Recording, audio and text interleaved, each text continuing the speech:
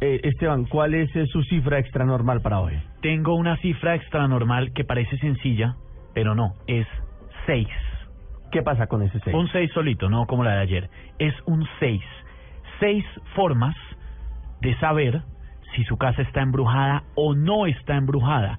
6 mitos que han sido analizados y confirmados por especialistas, especialmente por John E. Tenney, que es uno de los especialistas en investigación paranormal más reconocidos del mundo. Es además una de las estrellas del programa Destination America, un show de televisión muy reconocido. Y el hombre hizo un ranking de 6 formas en las que usted comúnmente cree que su casa está o no está ante una posesión, bien pueda ser maligna o benigna. Okay. Pero pues obviamente unas de las que él dice funcionan, otras no. Ok, vamos a averiguar cuáles son esas 6 cosas que dictaminarían que su casa estaría embrujada o poseída. Se las voy diciendo y ustedes deciden si es cierto o es falso, y yo les cuento qué dice el especialista. Cuando uno está en una habitación solo o sola, puede estarles pasando en este momento a algunos de nuestros oyentes, y siente que alguien le toca en la espalda o en el hombro, puede ser una palmadita. ¿Usted cree que eso es una manifestación de que sí o de que no hay una presencia en el lugar? Obvio, sí. Salman. Lo pienso. ¿Y Candy? Generalmente cuando sentimos una energía en la espalda, siempre está en la espalda. Según el especialista Tenney, sí es evidencia de que hay una presencia en el lugar. Si usted siente un toquecito, una palmadita en el hombro, definitivamente hay alguien ahí en este momento.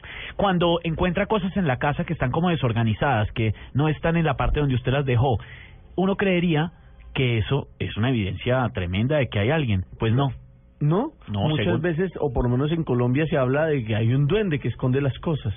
A mí, yo siempre digo eso, que me esconden los lapiceros, de todo. Hace poco le pasó a un amigo que se le perdieron las llaves de la casa. Las tenía sí. amarradas en la USB para no perderlas.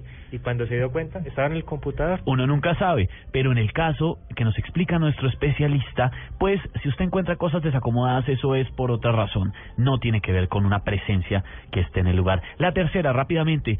Personas que murieron en la casa en donde usted se encuentra o en el lugar. Hay gente que cree que si alguien murió en ese lugar, puede ser una de las razones para que haya presencias del más allá. Esta razón es falsa.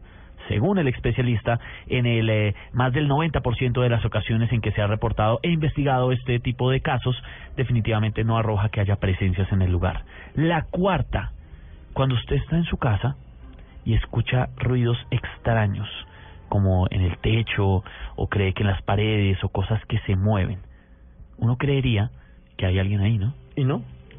Según nuestro especialista, no, es falso. Se puede deber a cambios de temperatura, por ejemplo, en lugares donde cambia la temperatura constantemente. En Bogotá pasa un montón, al mediodía tenemos un calor impresionante y en la noche un frío tremendo, y esto expande o hace que suenen diversos materiales que se han usado en las construcciones. Entonces, esto no es evidencia de que haya una presencia ahí. La quinta razón por la que usted podría pensar que su casa o el lugar donde está en este momento está embrujado: si usted de repente siente el perfume que usaba una persona que usted quería mucho. O simplemente, si usted está en un ambiente y percibe un olor que sabe perfectamente que no es ninguno de los olores habituales de ese sitio. Si usted está solo y usted es un hombre y aparece un olor a perfume de mujer, pues como que usted dice, bueno, ¿aquí qué? Esa razón, según nuestro especialista, es cierta. Sí puede haber en ese momento alguien. Así es, porque es que a veces se manifiestan nuestros seres queridos, por ejemplo, si eran fumadores, con el olor a cigarrillo. Y la última, que es una de las... el olor de su colonia. Así es.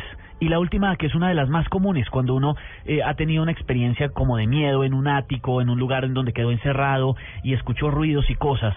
Esa experiencia, que es de las más reportadas, en casi el 98% de las ocasiones, es falsa. No tiene nada que ver un lugar que esté oscuro o húmedo o encerrado.